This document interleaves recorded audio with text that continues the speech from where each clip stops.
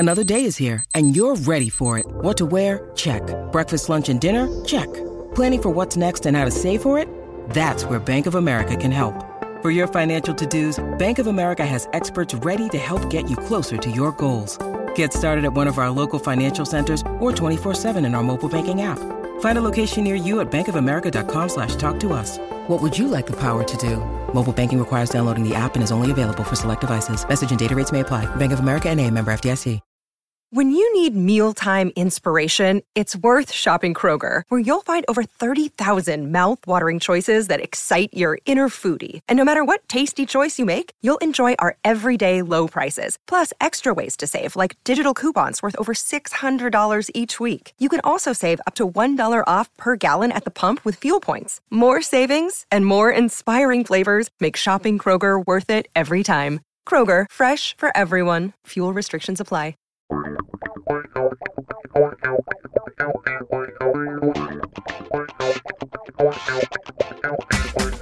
Dive in on Gotta Watch the Tape from Cleveland.com. Doug Lane, Maurice Ellis, William Scott Patsko on the Orange and Brown Talk feed. We bring you the numbers and the film twice a week.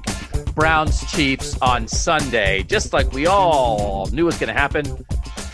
On a collision course with Patrick Mahomes from the moment they hired Kevin Stefanski. Remember in Kevin Stefanski's initial news conference when he was hired a year ago, and he stepped to the mic and he said, "We're coming for you, Patrick." Remember when he said that and he got everybody in Cleveland fired up? I think I stepped out of the room at that point. Yeah. I missed that. That's Stefanski's style. Yeah, it feels like just yesterday to me. Exactly. Kevin Stefanski's style. Say a lot, give him bulletin board material on brand. You want some of this, Andy Reid? Is that what you want? So we're going to break into that. It's Kansas City. It's Kansas City Wednesday, and it'll be Browns game plan Friday. So this is a heavy dose of, if you don't know that much about the Chiefs, Scott is going to tell you about the defense to start it off, and in the second half, Ellis is going to break down the Chiefs offense for you. So we're going to start with, let's see how many defenders I can name for the Chiefs. Chris Jones, right? Famous. He's good. Is he still there? That's a Dorsey draft pick, right? Everybody liked that pick. Frank Clark, Glenville High School, University of Michigan. I still have in one of my audio recorders the hour-long preseason Big Ten media session when Frank Clark held court. And Frank Clark was unbelievable. He's this Cleveland guy. He's this great player at Michigan. I thought, man, this guy's great. I cannot wait to write a story about that guy. Still haven't written it, but I have the audio. I mean, he's been in the league for like 6 years, like from 10 years ago. Wait till I drop that. Maybe I'll drop it this week. What Frank Clark said about Michigan's defense in 2009. I think that's a good story this week. That's how I do my job, by the way. Timely, Doug. Real timely. Yeah. And the Honey Badger, he's on that team now, right? Honey Badger. So if that, maybe I just ruined Scott's whole breakdown because I could name three. That's really all I had. That's this podcast is I know names and that's all. And then Scott and Ellis, they know football. So that's what we'll do. Let's start with the Chiefs defense next. Scott Patsko, dive in on Gotta Watch the Tape. All right. So before we get into specific players and just specifics in general about each side, let's talk about where this Chiefs defense ranks compared to the rest of the NFL. Kind of an overview of where things are at. And I like DVOA better than the PFF grading when you're talking about a team because it's a better indicator of where an offense and a defense are at as a whole because it kind of measures, where a team's efficiency against the league average. So the Chiefs are 22nd in defensive DVOA, which puts them 8 spots below the league average. For comparison, the Browns are 25th or 11 spots below the league average. So not too far off from where the Chiefs are.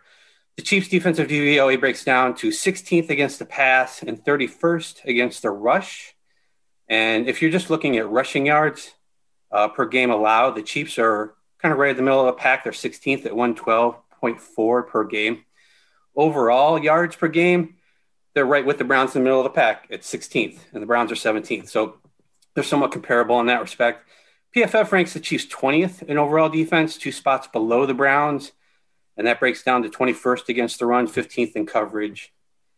They're 22nd in pass rush and 19th in tackling. So, again, they're if you want to call them middle of the pack, that's probably a good way to describe them if you're just looking at overall. But there are some differences between the between pass and the run. Third down conversions, 41%, 17th. Again, kind of middle of the pack. An area where the Chiefs defense is above average is takeaways. They have 22 takeaways, which is tied for 10th. They have 16 interceptions this season, which is tied for second. There are 4 teams that have 18. They've had at least one takeaway in all but 2 games this season, although 6 of their takeaways came against the Broncos, who lead the league in giving the other team the ball. An area where the Chiefs defense is below average outside of rush defense that we mentioned is in the red zone. The Chiefs are allowing a league-high 76.6% conversion rate in the red zone. That's touchdowns only. That's 36-47. And remember, this is an area the Browns offense has excelled in, as we've talked about a lot on this podcast. They're converting 72% of the time, which is 4th best. So when the Browns get in the red zone, good things could happen on Sunday. The Chiefs are ranked 30th in goal-to-go conversions, allowing teams to convert 84% of the time, 27 of 32. So again, get close to the end zone, and the Browns are in a good spot. That's weakness on weakness, right? That's like the Chiefs, short yardage, yeah. Yeah, that's weakness. The Browns are terrible at this, but the Chiefs are also terrible at defending it. Well, that maybe if it's first and goal at the 10, different situation. If it's first and goal at like the 2, and the Browns are trying to run it, then it'll be an odd situation, which I'll get into a little more later. The Chiefs also get a lot of penalties. They average 6.6 per game just on defense, and that's 4th most, almost 58 yards per game, which again is in the top 5. So that's something to keep an eye on. Overall, though, like I said, the Chiefs defense, I think, is really kind of a middle of the pack deal, which I guess when you think about it that way, that's great news for the Browns, right? The Chiefs offense is a super awesome thing, but the defense is not. But it's worth remembering that last year's Chiefs defense was only ranked 20th by PFF. They were 14th in DVOA, and while that is better than this year, the Chiefs were only 2 spots above average performance in DVOA last year. They were also ranked 17th in yards per game allowed, which is just 1 spot below where they are this season. So in other words, this Chiefs defense isn't much different from the unit that the Chiefs won a Super Bowl with last year. And also, this defense held the Ravens to 20 points and 16 first downs. They got blown up by the Raiders in week 5, but then came back the next week and shut down the Bills. And they put a ton of pressure on Josh Allen in that game. They beat the Saints too in week 15. They didn't have Michael Thomas in that game, but the Saints are 6th in rushing yards this season, 141 per game. They only had 60 in that game. So this defense has done more than just ride the coattails of the offense this season. So let me get this straight. We're talking about a team with a great offense and a mediocre to below average defense that has a couple stars on the defense and leans on turnovers as the way to really stop people. And that is a winning formula that has gotten them a Super Bowl title. Sounds familiar. I wonder, who am I thinking of here? If that could. So, I mean, right, Ellis, is that not where, I mean, again, I came in with my knowledge base of the Chiefs defense being, I know 3 names on the team. And Scott's whole explanation, I was like, oh, all right, maybe we need to stop complaining about the Browns defense because this is a Super Bowl formula. This defense then is average. Ellis, your head had to be there. Yeah, the formula is there. The formula makes sense. What we need to figure out in terms of comparing this Browns defense to what the Chiefs have done is when it comes to the Chiefs, Scott did a great job laying out how they're essentially average or below average, but then made a lot of key points in listing the good offenses they've beat that they've done well against. And when he told me that this is a similar and basically the same defense that won the Super Bowl last year, it made me think of that Super Bowl run a year ago. And it seems like a unit that rises to the occasion.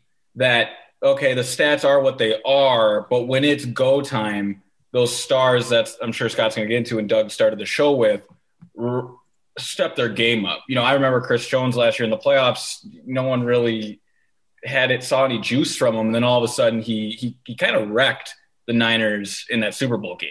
And those are the moments where your stars arrive. So as of right now, yeah, the Browns are a defense that have risen to the occasion in their one playoff game, turning the Steelers and Ben Roethlisberger over 5 times. Was that more the Steelers and Ben Roethlisberger just being loose and first half rust with the football? I mean, we can relive that first quarter another time, but it remains to be seen if this Browns defense is going to be one of these units that keep raising their level of play as the stakes get higher, because that to me is what the Chiefs have done so well, both as Scott laid out last year in the Super Bowl and then in those key offensive firepower games that they've played this season so far too. All right, so Ellis mentioned Chris Jones. I mean, in terms of this pass defense, Scott, right? I mean, they have some pass rushers, I guess, and they have a couple dudes on the back end. Are they going to cause problems? Is this a pass defense that will get after Baker or cause problems when he's trying to do something?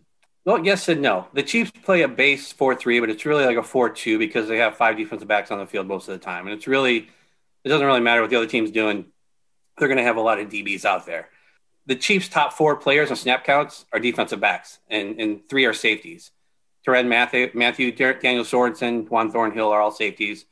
Charvarius Ward, cornerback, is wedged in there at 3rd overall. But you have to go down to 9th and 10th in snaps, past the defensive lineman, to find a linebacker, which is kind of odd. So Baker Mayfield will be looking at a lot of defensive backs on Sunday. 3 of those Chiefs cornerbacks are in the top 25 in PFF coverage grade, although they're all kind of wedged between 19th and 24th. But still, it's a group. You got your starting quarterback, Bashaud Breeland, and the 2 guys who have seen probably the most snaps in the slot, Rashad Fenton and L'Jarius Sneed. Fenton's really bounced back and forth between slot and wide, and he hurt both his ankles in week 17, so I'm not sure of his status yet. But he's only had 3 starts, but he's played about 50% of the snaps, but he's their top graded coverage corner this season. Sneed has been in the slot down the stretch. He has 3 picks. Charvarius Ward is ranked 46th in coverage grade, and he plays opposite Breeland on the corner, and they've both kind of been targeted the same amount of time. But Ward really gives quarterbacks more bang for the buck because even though he's only given up 3 touchdowns, he has 10 penalties this season, which is second most among cornerbacks. And 7 of those have either been defensive holding or DPI. Breeland has 8 penalties by himself, which is also obviously among the league leaders. So that kind of goes back to the penalties thing I mentioned earlier. They do get quite a few. Overall, though, the Chiefs have the 3rd most defensive pass interference penalties, just DPI by itself, 14. Browns, by the way, have 4. That's the fewest in the league, and that includes the wild card weekend, which is amazing when you think about the number of bodies that have gone in and out of that secondary and the disparity in experience and stuff like that. But I'm not going to say, I'm only going to think it. I'm not going to say when you blow a coverage, you're also often not close enough to the guy to commit pass interference. You just let him catch the touchdown. I'm not going to say that because I wouldn't throw in a negative comment like that in a playoff week. That is true. But the Chiefs safeties are not great in coverage. Mathieu is the only cover corner or the only secondary player over 60 in coverage grade, and that's at 60.4. He starts at strong safety. Sorensen is at free safety, but they like to move Mathieu all over the place. He's so versatile. He's going to be in the slot a ton. I mean, they have a lot of options on how they want to cover Jarvis Landry. You got multiple cornerbacks and you got Mathieu in there that can get the job done. They also avoid putting their linebackers in coverage situations. Anthony Hitchens leads the team in 268 coverage snaps. By comparison, B.J. Goodson's got 526. Malcolm Smith, my God, 86. Yeah. Even Taki's got 220 for the Browns. Wow. So is that philosophical? Is that just the way teams have chosen to attack, or is that just a reflection of the fact that they play a 4-2-5 and they just don't ask their linebackers? That's the fact that they don't have a lot of linebackers on the field at the same time together. That's having 3 safeties out there and 3 cornerbacks and just keeping those guys off the field. Because we've talked like 6 times this year about how the Browns ask B.J. Goodson to be in coverage a lot, and it's not something he does very well, but he constantly is asked to do it, and the Chiefs just don't ask their linebackers to do it. No. They got 2 other guys above 200, and then that's it for guys who are even over 100 coverage snaps among the linebackers, which is good because Hitchens, Ben Neiman, and Damian Wilson, who are the top 3 in coverage snaps, quarterbacks have a passer rating above 100 against all 3 of those guys. So Austin Hooper, David Njoku, Harrison Bryant should also take note that the Chiefs have given up the 8th most receptions and the 5th most yards to opposing tight ends this season. The 9 TDs by tight ends against the Chiefs are also in the top 10. So that's an area that the Browns might want to exploit. Browns have had more explosive rushing plays this season than passing plays. We all know that. But the Chiefs can be had with explosive passing plays. They're 24th in pass rate against. And they gave up 7 explosive pass plays to the Raiders in their Week 5 loss. And the Browns are breaking down that tape, trying to figure out what really worked for the Raiders in that game. That was one of the Chiefs' only 2 losses. As for pass rush, the Chiefs are middle of the pack. Surprise. They're 12th in total pressures, and they have 32 sacks, which are 19th most. They basically have 6 fewer sacks than the Browns, 16 more pressures, so they're right around the same area. The Chiefs will blitz. They blitz 36% of the time, which is 9th most in the league. And it probably helps that Mayfield seen the Steelers 3 times and the Ravens twice this season, 2 of the leaders in blitz percentage this season. We'll get into more on how the Browns might want to handle that Friday, but Baker has been really good against the blitz this season, so that might not be the best strategy. They really pulled back on blitzing against the Saints, and that worked out for them in Week 15 or whenever that was. It might be a similar strategy for the Chiefs this week. Chris Jones, as Doug mentioned, is the big pass rush threat. He leads the team with 60 pressures, 8 sacks, a 93.1 pass rush grade, which is second only to Aaron Donald among interior linemen. And that's 11th overall among all defenders. But the Chiefs don't get a ton of production off the edge. Frank Clark has 44 pressures and 6 sacks coming from one side. Tano Passanjo, a name I had to practice. Is it Passanjo? Yeah, that's how you pronounce it. I had to practice that. I looked that up on the internet to figure out. There were like 5 guys I had to look up, figure out how to pronounce their names on this team because I don't pay attention to the Chiefs enough. But he has just 26 pressures coming off the other edge. And both their grades are in the 50s. Clark probably matched up against Jedrick Wills, kind of rushes from the right side the most. So to recap, the Browns interior offensive linemen will have the biggest chore this week with Chris Jones, more so than the tackles. And the Mayfield's going to see a crowded secondary.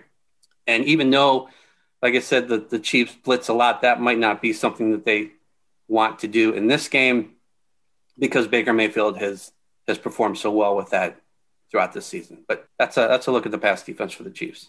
Does it sound like with Scott, what you're talking about, the explosive plays they've given up in the pass game and the pass interference stuff, does that mean they've got to take shots? Do the Browns have to take shots? Because maybe you don't even have to necessarily complete them. You got to give them a chance to get some penalties, right? Yeah, this is Scott. I'm so glad you brought this up. And while you were talking, I pulled up the Raiders Chiefs box score, the game the Chiefs lost. Long receptions for the Raiders receivers. Henry Ruggs, 72-yard reception. Nelson Aguilar, a 59-yard reception. Hunter Renfrow, a slot receiver, 42-yard grab. And then they're all pro tight end with a 23-yard reception. A guy named Ingle even had a 23-yard catch. I'm going to have to go back and watch this game. I'm fascinated now that Scott's piqued my interest here on what that looks like. Of course, the Browns don't have a receiver on this roster right now with the speed of Henry Ruggs. We know that. The idea of throwing deep shots just to throw them, I'm for. When Odell Beckham Jr. was on this team, I feel a little differently about it now because we have to remember who's on the other side. You throw 1 or 2 incompletions, all of a sudden you're facing 3rd and long and you're going 3 and out against Patrick Mahomes. That's a recipe for disaster. So as this week unfolds and we get into Friday, we'll start talking more game plan theory. But yeah, it's a great point Scott brings up, and it probably needs to be a focal point of how, or at least a area that the Browns try to exploit this week. I'm just not exactly sure how they do it yet. I'm not going to say it because I've been accused at times of being this way, but it sounds like to me like Ellis doesn't believe in Donovan Peoples-Jones. That's just me. I'm just saying, give the guy a chance. I'm the hater that way all year. Yep. I've been the hater this whole time. Just let the guy make a play down the field, Ellis. But if you want to neuter him before he even has a chance, then that's your opinion. I will say there have been enough times. I said something the other day on our show. It's like sometimes the way you guys break stuff down, and it's weird. And I guess this is how it's supposed to work, but it doesn't happen to me in my own career enough. But it's like you guys will say stuff on the show, and then it happens in the game, and it always blows my mind. And it's like, oh, I knew that was going to happen because I I heard them say it during the show. So this is opening my eyes a little bit on what the Chiefs, right, might be vulnerable to, but it doesn't mean, but maybe, where's the Henry Ruggs, right? I mean, maybe the Browns without OBJ don't have the personnel to attack it. You got to be you. You don't want to get out of who you are just because maybe the Chiefs are at times vulnerable to that against somebody else. But I do think people think, Scott, right? Do people think the Browns have a chance to run on this team? What's the run defense like? Yeah, this is where the Browns look to have the real advantage, at least according to the data that we have. I mentioned earlier how the Chiefs are 31st in rush DVOA. If you zero in on the defensive line, you can see some of the issues. Derek Nottie leads the team in run defense. He's got an 81.7 grade. He's one of 3 Chiefs over 70 in run defense. One of the guys above 70, Tedrick Thompson, who was waived at the end of November, played sparingly in the first 8 games. He's currently on the Browns roster. He's been active for 2 games, but he hasn't played yet. So that takes one of the guys out of the equation. Matthews is the other guy over 70. The rest of the defensive line and linebackers are low 60s, high 50s, and run defensive grade. Chris Jones, their best pass rusher, this is their worst tackler. He has 12 missed tackles, a tackle grade of 26.6. That's as low into the red as you're going to see. And remember, he's on the interior of the line. The Chiefs are 21st in average yards against up the middle, 4.62 per attempt, but they're 31st in stopping runs behind right tackle. Teams are averaging 5.59 yards around right tackle and 27th around right end, 5.15. And where do the Browns like to run the most? To the right. The Browns lead the NFL in yardage around right end. So I'm sure they're going to, White Teller, Jack Conklin. This is kind of setting up for a nice game for them. The Chiefs are really bad in defending short yardage runs, which you kind of alluded to earlier. They're last in power success rate, meaning they don't get a lot of stops on 3rd and 4th and short or on goal-to-go situations inside the 3. They're also 30th in stuffed rate, which measures tackles at or behind the line of scrimmage. And this creates the potential for a situation where you have weakness versus weakness in a critical situation on Sunday, because the Chiefs struggle to stop the run in short situations, short yardage, and the Browns struggle to gain yards by running in short yardage. I'm excited to see which team would win this match. I'm like, are they going to snap the ball and everybody's going to bounce off each other and fall down? What's going to happen? I don't know how that's going to work. The big question here is, how well does this Chiefs defense limit explosive running plays? Because that's really the lifeblood of this Browns run game. Chubb and Hunt are among the league leaders in explosive runs of more than 10 yards. And according to Sharp Football, which I use a lot here for explosive play info, the Chiefs are ranked 3rd in limiting explosive runs this season. That's ranked by rate. So it's the percentage of your opponent's total running plays that are explosive. Chiefs have given up just 38 explosive plays. I actually went through game by game and counted them up to make sure this was right, and I got 38. And that's the 3rd fewest among all teams. The Broncos had 6 against the Chiefs in their first game. The Ravens had 5. The Saints, that I mentioned earlier, another team with a good run game, they had just 1. That's it. The Browns will be a new challenge because the Browns are actually 1st in explosive run rate. So, they played obviously some good running teams, but now they're playing arguably the best. So at least in terms of running backs who can break off big runs. So while short yardage might be weakness on weakness, explosive runs might be strength on strength. It really might come down to how are the Browns doing in that 5 to 10 yard range, and keeping the chains moving, because at the end of the day, you want to have prolonged drives against the Chiefs and keep the ball away from that offense. And if there's an offense that can do that, you would think it would be the Browns with their run game. Right up until the part at the end where you said that they're good at stopping explosive runs, I had the Browns for 50 with what you were talking about. So just from the Chiefs' standpoint of this, Scott, that you dug in on this Chiefs defense, did you come away from your analysis and as you gather all the info thinking to yourself, the Browns can score on these guys? Yeah, I came away thinking about how it felt like I was diving into the Browns defense, like you kind of talked about at the beginning here, and that there's a lot of things they don't do well, but then for whatever reason, there are things they've limited, and the Browns have limited a lot of explosive plays on defense, and the Chiefs have been able to do that. And I sometimes wondered over the last day or so, that is it because more teams figure they can get more passing against the Chiefs. Earlier this season, the Browns had a really good run defense stat-wise, and then they kind of got rocked a few times when teams really had to run, and that all just kind of got flipped. And we know the Browns had issues in their pass defense, and teams knew they could move the ball that way. So Chiefs might be a similar situation. I think getting yards through the air is definitely something the Browns can do. I'm curious to see how. I mean, the Chiefs have not played a duo like the Browns are going to take to Kansas City. So I got to believe that they're going to get some explosive runs in this game, even though the Chiefs have limited that. Ellis, we've talked a lot in the big games this year.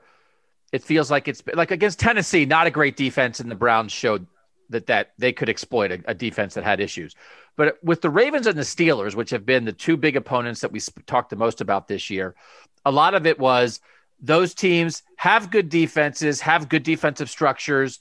Can the Browns do what they do best against teams like that, right? That's been a thing. And I even mentioned, I was on the Les Levine show the other night, and I said that Ellis always talks about how important the bootleg is, and Scott talks about how important the bootleg is, and then like the Steelers shut that down, that they take that away the last 2 weeks. I don't know if the Chiefs are known for taking that away or not, but that's an important part of this offense that maybe it will be back against a team like this.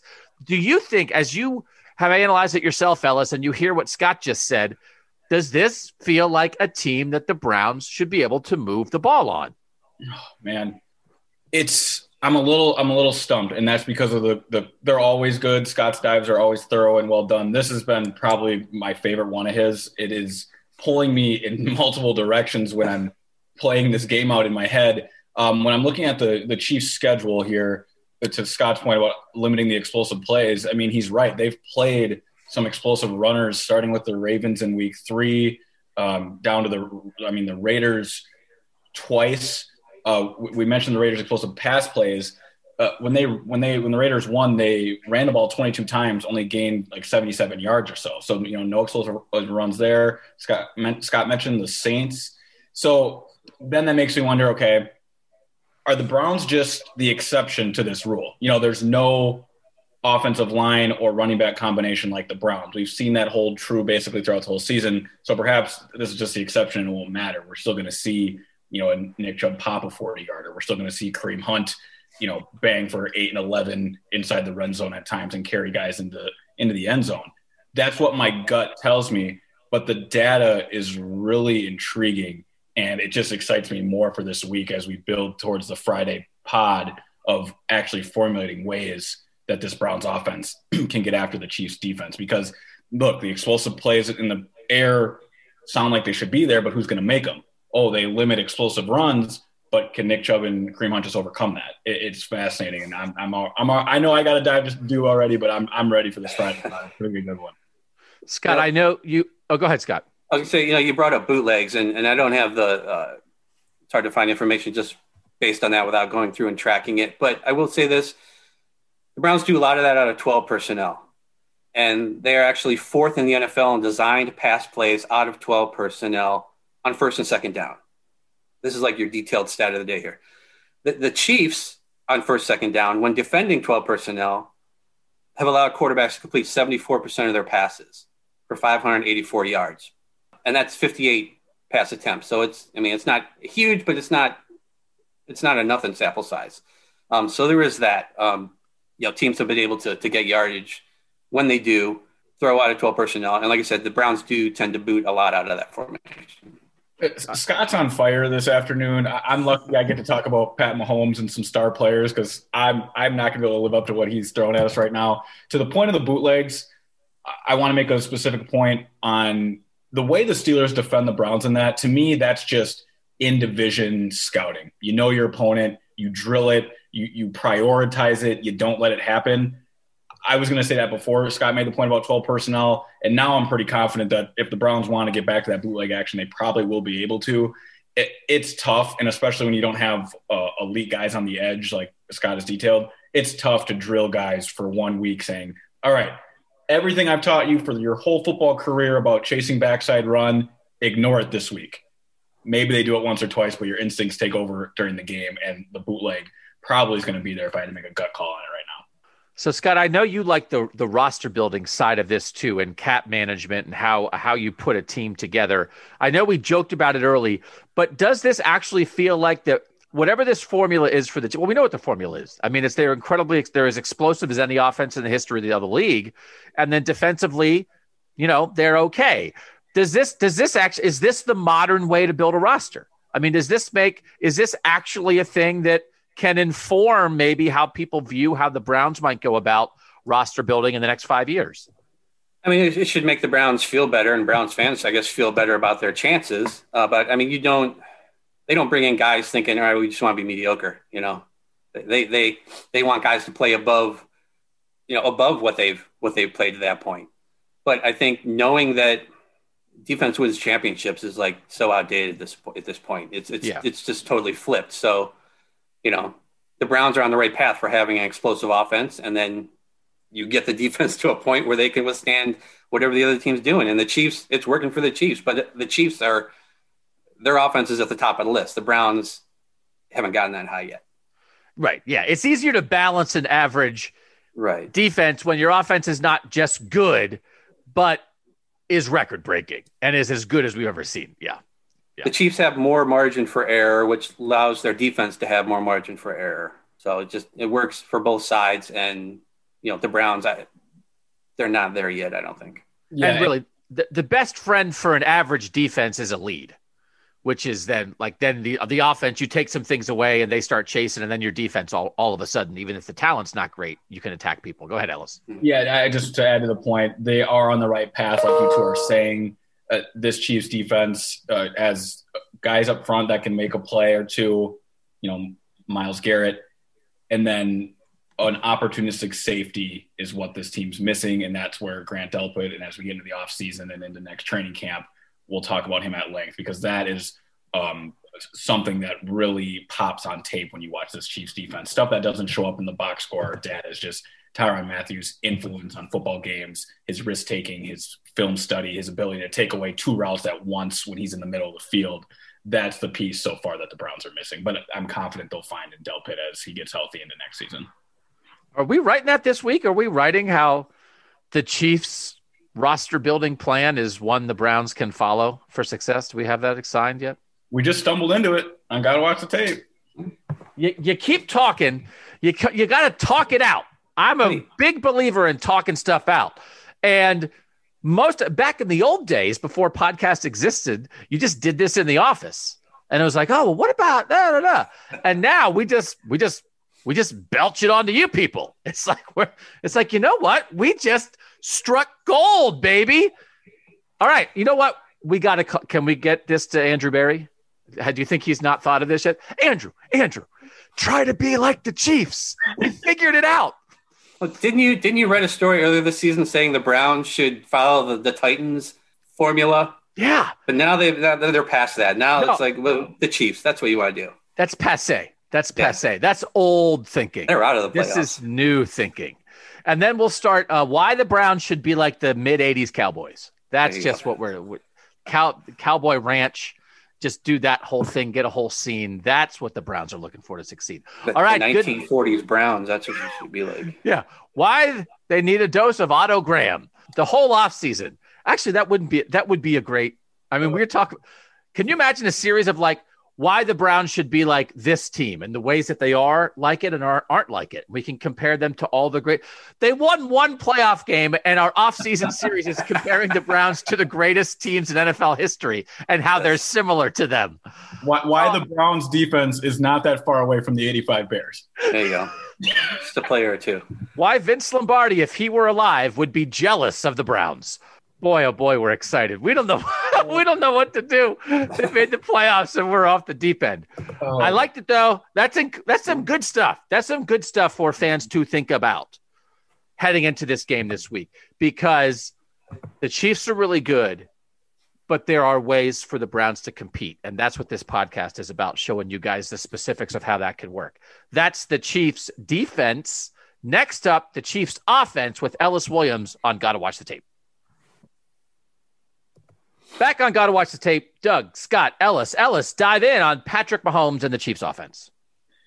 Yeah, so when I was formulating how I wanted to approach this deep dive, I came to the realization, and last night I was working on a piece about the problems the Chiefs offense presents, and I found myself just drooling over their raw talent on tape. I'm going to have some numbers and some data in here, as I usually do on our deep dives, but as loaded as Scott's dive was with data points that just make you want to go watch the tape, my dive is much more focused on just the raw talent of this Kansas City Chiefs offense. Because yes, the concepts are brilliant. Head coach Andy Reid and offensive coordinator Eric Bieniemy deserve a ton of credit, but this team is simply filled with freakish, once-in-a-generation talents. But then I realized this. Kevin Stefanski would never tell Myles Garrett and the Browns defense that they're unbeatable. So this week, as we walk through this deep dive and into Friday, I'm not going to use that cop-out either. Now, listeners, it is at times going to sound like they're Goliath and they can score at will. I promise you that's not the point I'm trying to make as we go through this. I'm just trying to make clear how freakish and unicorn-like these talents are. So let's start with an overview before we get into the key players on this team. Keep in mind, as we build through this and into the weekend, the Chiefs are not unbeatable. Just quick stat for you. They set an NFL record for their past, I think, 6 or 7 wins have all been by 1 score. There's plenty of data out there that shows that games decided within 1 score are really just random acts of events giving you that victory. Penalties, turnovers, things that people that live in data much more than I can't explain. It's just luck. So for the Chiefs to be victorious in that way either means they're ripe for an upset, they were bored, they're playing with fire, or Patrick Mahomes just raises his game so high when the stakes are on that at the all-time high that he's that type of dude. But we don't know that yet. I don't mean to interrupt. I don't know if I know that adjusted Pythagorean number that people use. I know Warren Sharp uses a lot. The Chiefs and the Browns are both way over their expected win total based on that kind of thing, right? That's what you're talking about. So, I mean, it is they lost 1 game that mattered. They really are a 15-1 team, but I think that a lot of the numbers, right? If you just balance out, they might be more like a 12-4 team, really, if you look at it like you're saying, Ellis. Right. No, and that's exactly it. And the only pushback I have on that with the Chiefs is we just have a larger sample size that they're able to overcome these deficits and win close games. I mean, they just won the Super Bowl. Every playoff game last year they trailed, and the Browns are just getting started. So you can make the argument, of course, that it's not sustainable, but the Chiefs are on an all-time run here. And with 20 days of rest, perhaps they're due for an upset, or they're going to keep going with this. But really, this starts and ends with Patrick Mahomes, as you all can imagine. The Chiefs offense, 2nd overall in DVOA, 13th in the run, 2nd in pass. They have the 2nd best drive success rate, 4th best in points per drive at 2.85. The Browns are 12th in points per drive.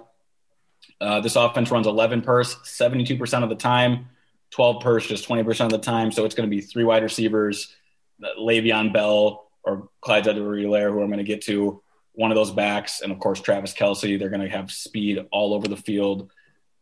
What that means for the Browns defense is a lot of DBs. They got Denzel Ward and Kevin Johnson back today, so that's good news. But like I said, starts and ends with Patrick Mahomes. His 4,740 passing yards were 2nd most this season. Quickly, any guesses as to who finished 3rd and 4th in passing yards this year? I don't expect you guys to get it. I was surprised to see it. It's kind of interesting. Any guesses? Jake Luton. I don't know. Tom Brady 3rd, Matt Ryan 4th. Matt Ryan, yeah, I could see that. They threw a ton. Yeah. And I guess Brady doesn't shock anyone, but again, he's 43, and Matt Ryan and the Falcons are in a rebuild, but still finished that high. I thought it was interesting. Anyway, Pat Mahomes is a megastar. There's no way around it. This is his league. He's the most freakish talent at the position since Aaron Rodgers. And considering I was 15 years old the last time Aaron Rodgers won a Super Bowl, this is an entire generation. It's kind of the way that Dan Labbe wrote the Browns generation story last week that he did such a good job on. This is that generation's, and both for NFL fans and football minds, guy. I mean, he is the guy. I'll pause briefly to ask you guys, slightly older than me, just slightly. Ellis always making us feel old on this podcast, Doug. For real. Is he the guy? Am I premature here? He's only 25 years old, 1 Super Bowl MVP, 1 Super Bowl. Is he the guy? Am I premature there? It's him or Lamar Jackson, right? Lamar Jackson, I know he's not going to win the MVP this year, and he didn't. There was no way he was going to have a repeat of last year, but those are the two guys driving things right now. And I think Mahomes is, long-term more sustainable than Lamar. I think you could drop Patrick Mahomes in anywhere. Certainly he's helped by having Andy Reid as a veteran head coach, guiding things for him.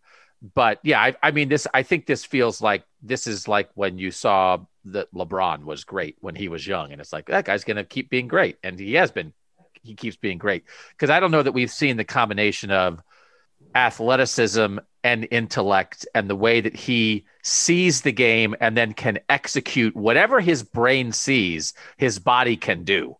And often there are things that the guy has the body and the brain doesn't see it all, or the brain sees it all and the body can't do it all. And I don't know where this guy gets derailed. I don't know where this guy falls short.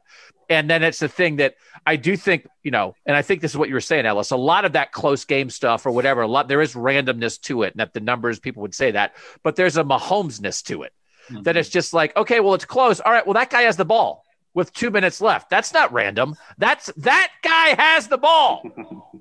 So it's funny back when, it was hard. It's funny you look back now, but he had these traits coming out in the draft and you just weren't sure because it was a run and shoot at Texas Tech, because it was just a weird style of football in the NFL, even though that was only 3 or 4 years ago, was just still behind the curve then on taking that type of offense and implementing it here. But the guy had like all the stuff then, and you just didn't know how it translated. And it's like, it all translates. Every bit of him translates. And I think he's got it all. And I think he's on track. This is one of those things. I'm spending 5 minutes to state the obvious. He's on track to be the greatest quarterback of all time. And the reason you can't say that now is because he's 25 and he's only done it for a couple of years. But why he wouldn't be that would be something derailing him. That's what we're talking about here. Right. And I think even though it is the obvious, I think it's worth unpacking. And again, perhaps this is an off-season topic. Scott, I'd like your opinion just quickly on it. But from Pat Mahomes to Josh Allen and even Lamar Jackson, I wonder if this group of quarterbacks is going to put a reckoning on the way we evaluate the quarterback position coming out of college, or has this always just been a 50-50 crapshoot and it's just the way it is? Because I'm glad you brought up his time at Texas Tech, because you can say the same thing about Josh Allen, and then Lamar Jackson was the 32nd pick for more obvious reasons, but you get my point. So Scott, do you think there's lessons learned here, or is this just how drafting works? It's kind of always going to be that way. Everything's changed over the last however many years, and that quarterbacks are starting a lot earlier than they used to. So you're seeing more of these young guys kind of get the opportunity to perform well coming out of the gate. A lot of them failed, but then you have, more guys succeeding just because there's more young quarterbacks getting that opportunity. So I imagine, I don't know what that says about scouting, but it's clear that teams are more willing to look. They used a first round draft pick on this kid. They don't want to sit him anymore. That, no more redshirt years in the NFL, even though I guess Mahomes technically had one. I don't want to turn this into a Josh Allen podcast, but I was very anti-Josh Allen when the Browns had the chance to pick him. I was more intrigued by Mahomes, and I remember doing a Mahomes podcast before that Browns draft when they would have taken with the second first round pick they had. But where I have come now, and maybe a lot of people were already here, is I think those three guys, Mahomes, Allen, and Jackson, do show you maybe with first round quarterbacks, you just shoot for upside. And if you miss, you bail and try again. But if you hit, the upside is so high and you don't worry about the floor.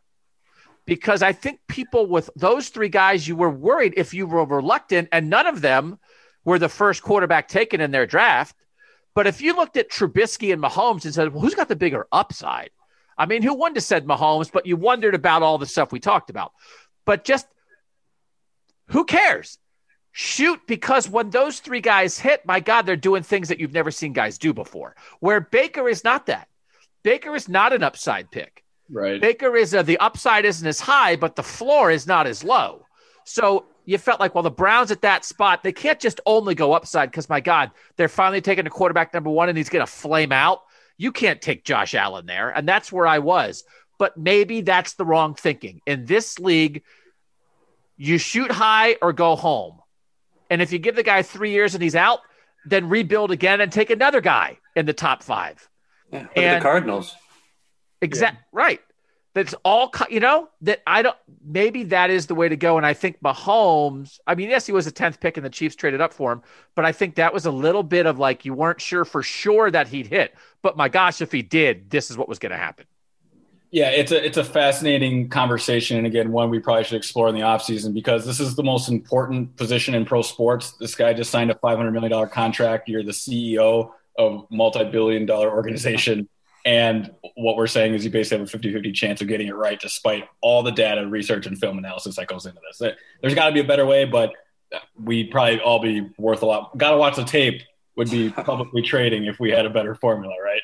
Yeah.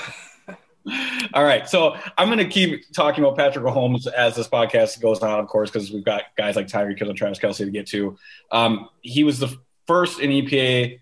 I think that's important to point out, meaning that though the Chiefs are 13th in running, this team is best suited, of course, when Patrick Mahomes has the ball in his hand, either passing or running the football. He was just behind. Actually, he had, I think on the season, 8 points higher EPA than even Josh Allen, who had his own MVP quality season. So it just speaks to the immense control and influence he has over this offense. It's his show. Really, the Chiefs are doing a favor to opposing defenses when they hand the football off. And stating the obvious again here, but it is his arm strength and his fluidity in the pocket and his escapability that make him so unguardable. He can make any throw. I remember this offseason him joking, not even joking, he wanted to have a throw off with Josh Allen. I mean, he is convinced he's got the strongest arm in the league. And until someone takes that crown in a Super Bowl moment, he belongs there. Let's get the running backs out of the way quickly. I mentioned them both already briefly. Clyde Edwards-Helaire, LSU running back. Clyde Frog, South Park joke, as I like to nickname him. Maybe that'll catch on a lot like my smooth operator did. They're just blowing up, right? Yeah, I'm wearing my smooth operator T-shirt right now, Ellis. Thanks for sending that along. And I'm printing the Clyde Frog hats right now, snapback, so don't worry. He's had his best game in week 1, which came against the Houston Texans, which now shouldn't really be a surprise with the rushing issues of the Texans and overall issues the Texans have had all year. You know what? I know I keep getting off topic here, but we almost in the offseason should have a once a month gossip segment, because I really just want to talk about the Houston Texans and what they're doing. And I don't want to get us too sidetracked here, but holy smokes, what is going on in Houston right now is remarkable. All the way to the Andre Johnson tweet. I digress, but it is, this league is just so fun to talk about and cover. Anyway, he is dealing with a high ankle sprain, still unsure if Clyde Frog will be available. If he's not, it is former Steelers star Le'Veon Bell who will get the start, who Browns fans are, of course, familiar with. Le'Veon has been used sparingly as he joined the Chiefs. His best performance came against the Saints in Week 15, 16 touches, 76 total yards. On tape, I think they're a better unit with Le'Veon Bell. He just seems like, he's the veteran. He's a more patient runner, still has some juice, some cut, taller guy, better by the goal line, and a better pass catcher. So I could see Le'Veon Bell, as the postseason gets going here, starting with the Browns, having more opportunity and kind of being a thorn in defenses' sides that they weren't expecting or you just can't prepare for because there's too much to prepare for, as in wide receiver Tyreek Hill. I know I said that this offense starts and stops with Mahomes because, of course, it does. He's the quarterback. But I'm telling you, Tyreek Hill at all 5'9", 5'8", maybe 190 pounds of him is a bona fide game wrecker. He's the 16th best receiver according to PFF, but throw that out the window. To me, he is the most notorious and most dangerous non-quarterback in football. His speed ruins any plan to run one safety high looks. For anyone that wants a better example of that, just turn on or Google Tyreek Hill versus Tampa Bay Buccaneers this year. He had 200 receiving yards in the first half. It looked like the Alabama-Ohio State game. Not that we need to get into that, but it is his ability to just exploit single high coverage. I'm telling you guys, Browns fans, if you take away anything from my dive, it is if the Browns have just Sendejo back there, even for a snap, I'm telling you it is a catastrophic mistake.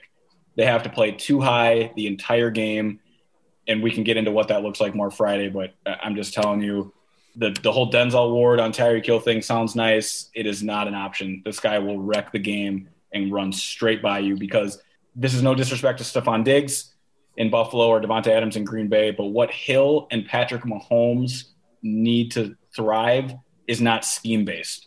The power of Mahomes' arm combined with Tyreek Hill's straight-line vertical speed is the most dangerous concoction in pro football. Now, he's also a threat in the red zone. They do gadget stuff with him. That's where the scheme stuff comes in. He's a threat on jet motions. He's just a guy you have to know where he's at all times. And if you figure out Tyreek Hill, well, there's Sammy Watkins and Maurice Hardman there, who runs 4.3, and Sammy Watkins was the 4th overall pick in 2014. These guys are loaded at wide receiver, Doug and Scott, and I haven't even got to Travis Kelce yet. They didn't even get to Travis Kelce yet. Remember how the thing I said that Scott was making me think the Browns might score 60? You're making me think the Chiefs might score 100. So it's like my official score prediction at the moment is 100-60. Scott, this is not anything we didn't know, but it is quite a thing when you hear it broken down like this, right? I mean, the idea, I think, it's a strong point that Ellis is making, that Tyreek Hill is like the number one game wrecker in the NFL. Oh, yeah. And PFF tweeted out a stat today. Denzel Ward, 31% completion percentage against when he's in single coverage over the last 3 seasons.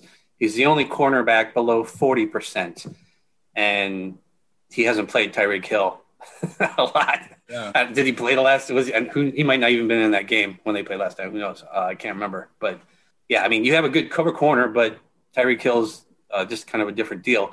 I think the most frustrating thing about the Chiefs is that even when you get pressure and force Mahomes to run, how many times have we seen him throw back across the other side of the field to Tyreek Hill, who's kind of lost his defender, is wide open for like a 40-yard gain. Same with Travis Kelce. I haven't looked into the amount of busted plays these guys convert, but it's got to be extremely high. They just thrive on that and find a way. And I watched Alabama, Ohio State the other night, and I just kept thinking that's how the Browns-Chiefs game could be. The Browns could be at a spot where, all right, do we go for it on 4th and goal, or do we kick the field goal? And I think knowing clearly Ohio State should have been thinking touchdowns all the way. And I think the Browns are going to be in a similar situation because they're going to have to keep up with this offense. It's going to be a high-scoring game if they win. I will say the one caveat on this is Clyde Edwards-Helaire, I was a little surprised he was the first back taken in the draft last year. I thought J.K. Dobbins from Ohio State had a chance to be the first back taken. And teams use guys differently. J.K. had a really good year in Baltimore. And they sort of eased him in, and that's a very different kind of offense than what the Chiefs are running. But Edwards-Helaire doesn't scare me.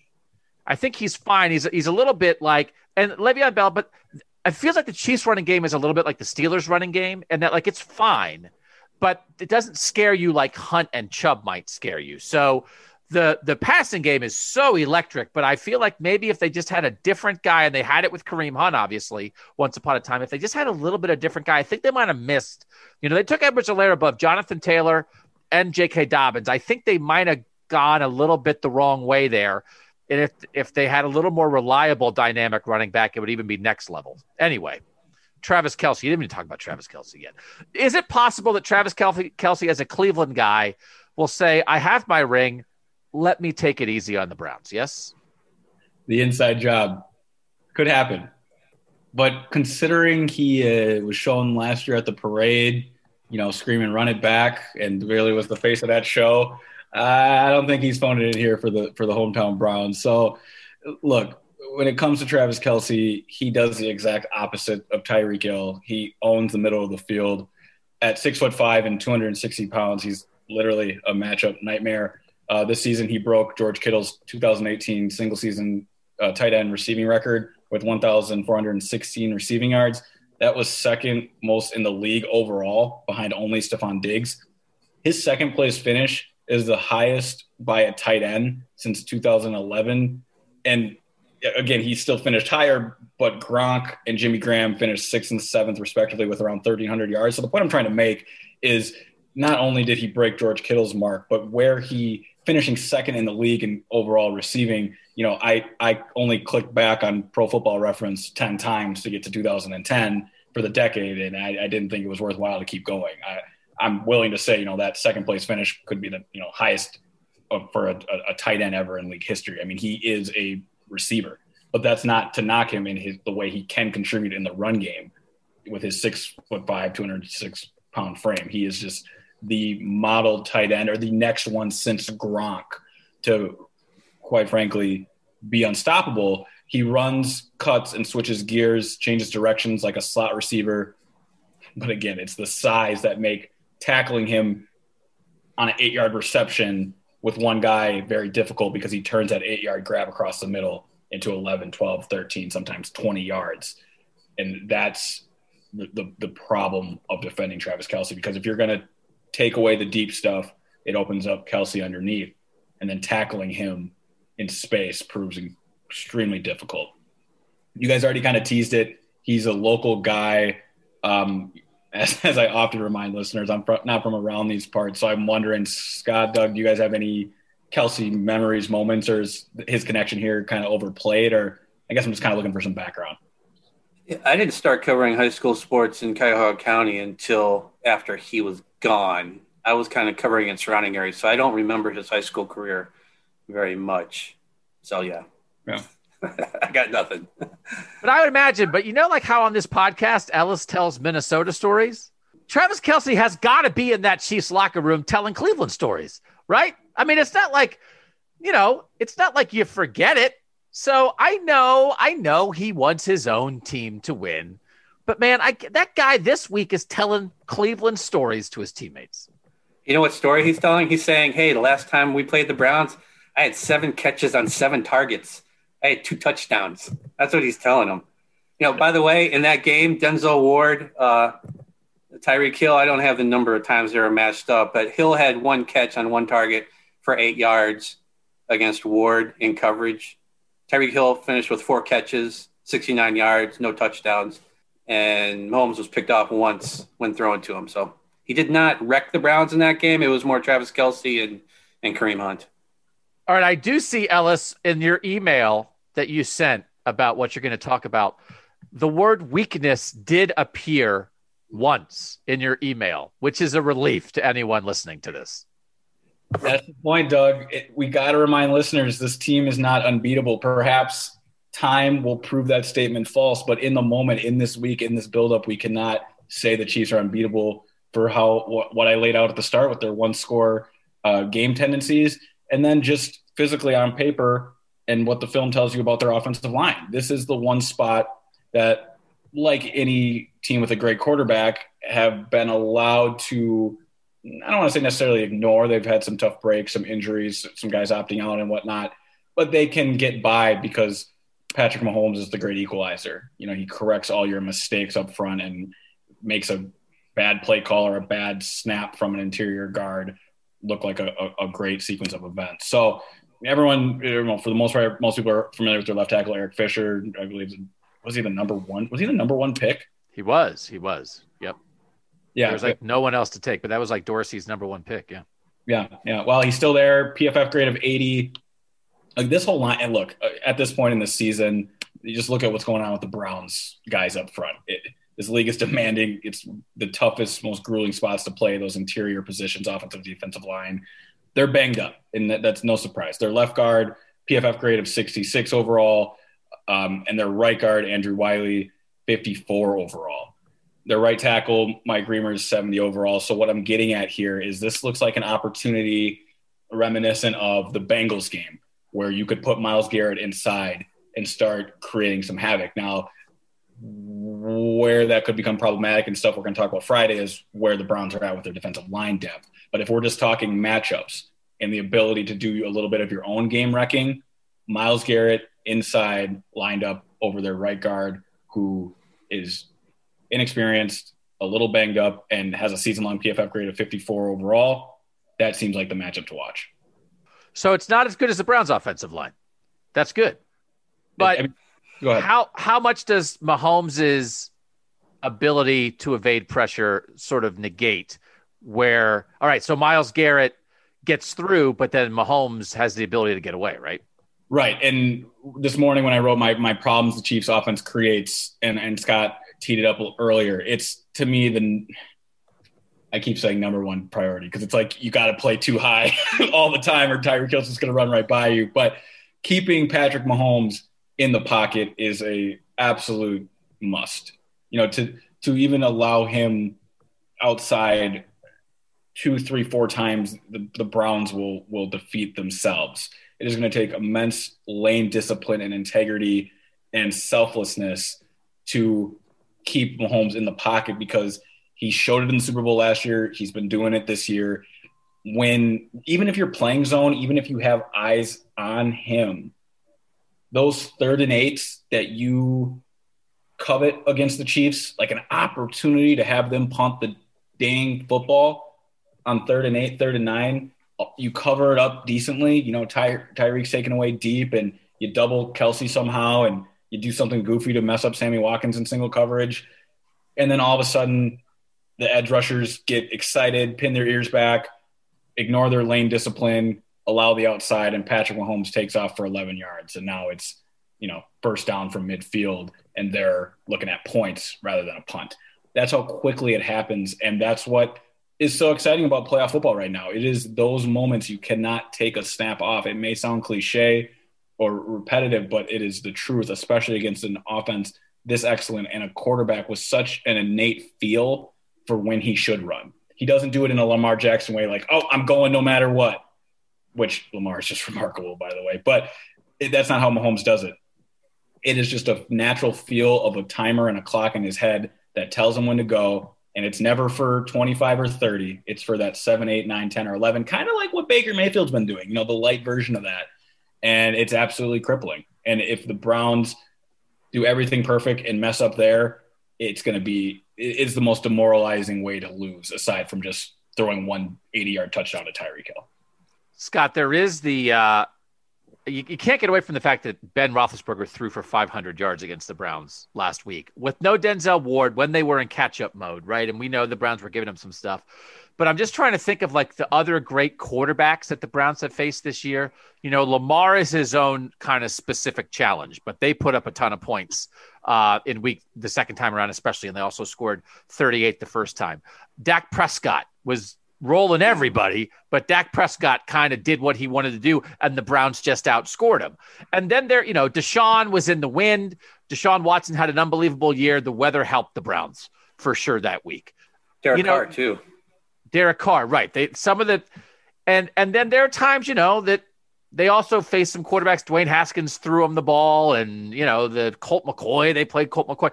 There's nobody like Patrick Mahomes, but the Browns also didn't face Tom Brady this year. They didn't face Aaron Rodgers this year. They didn't face Deshaun Watson when the weather was good. They didn't face Justin Herbert. They didn't face some of these other guys.